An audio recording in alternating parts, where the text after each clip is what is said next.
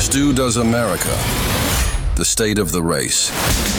Welcome to the State of the Race. It is January 11th, 2024, 299 days till the general election, just 12 days until New Hampshire and its primary, and only 4 days until the Iowa caucus.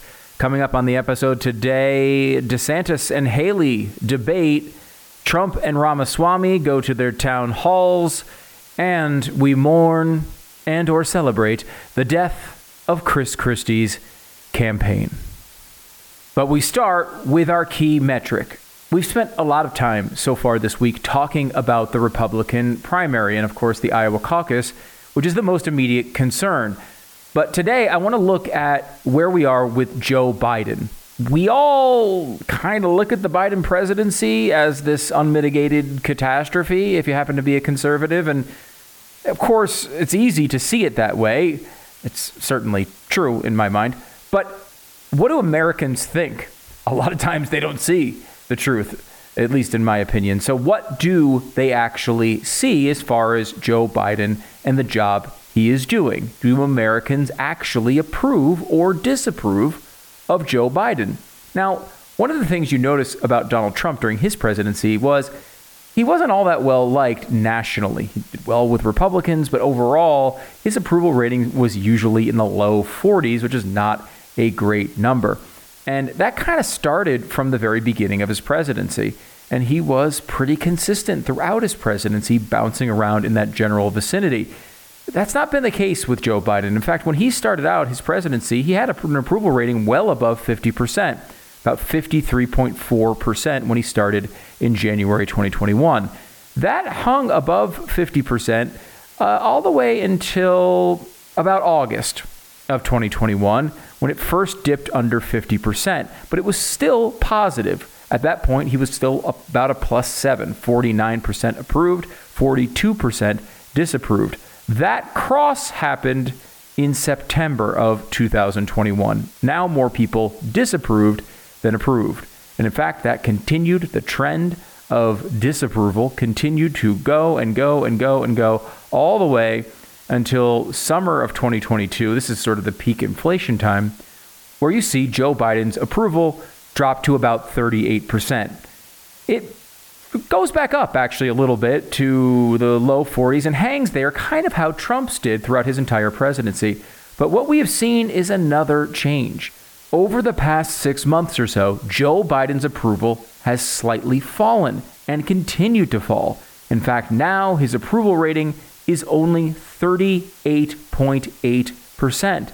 This is an average of all polls, too. I'm not just pulling one out that happens to look bad for Joe Biden. This is a wide-scale problem. People don't like Joe Biden. They don't like his presidency. They don't like what's happening to America. This means this Republican primary is very important because Joe Biden is extremely vulnerable. You're not just imagining that. It is reality. Now let's move to our candidate updates. First, Donald Trump had a town hall. This aired on Fox News, his first live appearance on Fox News in almost 2 years. And this was really a decision to counter-program the debate between two other candidates, Ron DeSantis and Nikki Haley. And that debate played out in quite interesting fashion. You think with Donald Trump leading the field in all the polls, he would be the focus of the criticism. But no, I would say the split of Haley versus Trump attacks from Ron DeSantis was probably 80-20 Haley. And I would say if you looked at the split of DeSantis versus Trump attacks from Nikki Haley, it was probably 90-10 against DeSantis. You know, it was weird. In an alternate universe, some of it felt kind of like normal. Two candidates that are highly qualified going at each other, sometimes substance, sometimes personal attacks, but mostly a normal feeling debate. It felt sort of normal, except no one really acknowledged that, you know, if you look at the national polls, no one's within 50 points of the leader.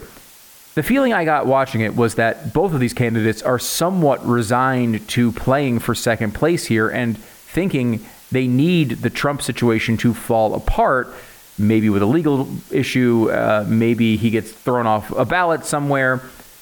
it almost felt like a game for second place. We'll see how that goes after the first results start coming in. Now, Vivek Ramaswamy had his own town hall going on, and he sort of participated in the DeSantis-Haley debate as well, putting an ad on that debate and tried to get viewers to turn this S off, was his message to people watching. And also, we should bring up Asa Hutchinson. Yes, still running. He scored a major endorsement from the Storm Lake Times-Pilot. Yes, everyone's hometown newspaper. Well, actually, Buena Vista County's hometown newspaper. And they had a lot to say about Asa Hutchinson. They said he checks all the GOP boxes except one: fealty to a traitorous Trump. What we like most? Hutchinson is not mean. So there you go. Asa Hutchinson, the not mean candidate, and also the not getting any voters candidate. Now let's look at today's focus, and it was a big day in the campaign. Chris Christie, of course, dropping out of the race in a somewhat cataclysmic Chris Christie-esque way. He got caught on a hot mic trashing Nikki Haley, trashing Ron DeSantis, seemingly unintentionally, but who knows? Is this going to mess up some future endorsement? Who knows? But he's now out of the race. And what I want to focus on is not the Chris Christie campaign, because honestly, as we pointed out yesterday, it never really had a chance to succeed.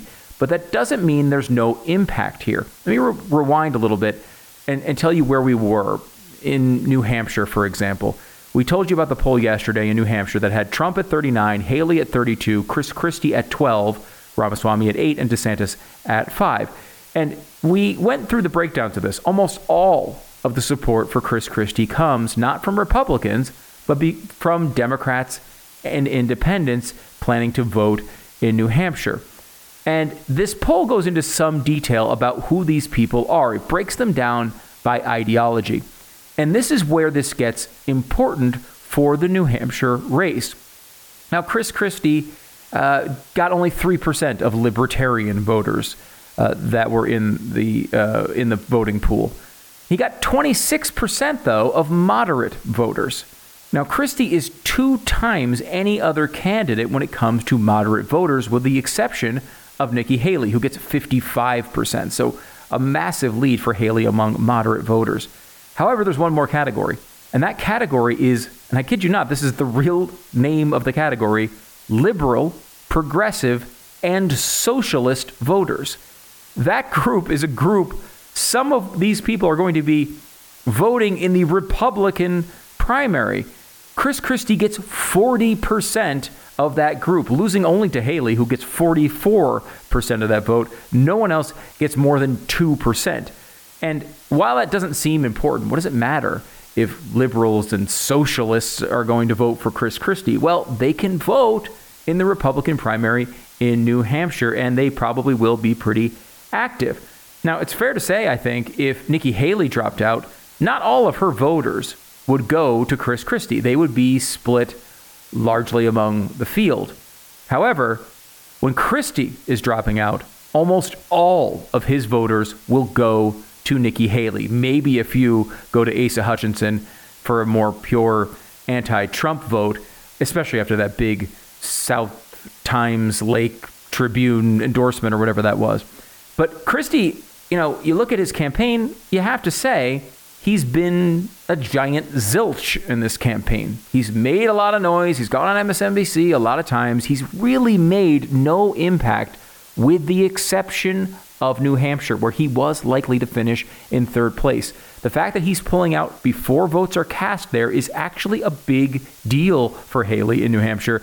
And I think it makes New Hampshire, at this moment, really a toss-up. Trump could very well lose to Nikki Haley in New Hampshire. There's a lot to happen before that. We will see. And honestly, even if Haley does win, the question is, where does she go from here? I mean, she's thinking, look, I'll deal with that later. But as of right now, she has a good chance to be very competitive, if not beat Donald Trump in New Hampshire. As far as Christie, this is consistent with what he said at the beginning. He would do anything to stop Donald Trump. And he was very bitter in his speech where he said he was going to get out of the race, but that's what he focused on as well as bashing a bunch of the other candidates. But this is also consistent with maintaining Chris Christie's position as the Republican savior of the MSNBC crowd. If he stays in the race and he sinks Haley in New Hampshire, the invites on liberal media are going to start drying up. This way, he protects his resistance street cred, and he keeps his future bookings as America's only quote-unquote good conservative. As usual with Chris Christie, these decisions are usually made to benefit Chris Christie. And that is the state of the race, January 11th, 2024. Be sure to join us on Stu Does America on Blaze TV, 8 p.m. Eastern, blazetv.com/Stu. We'll see you there.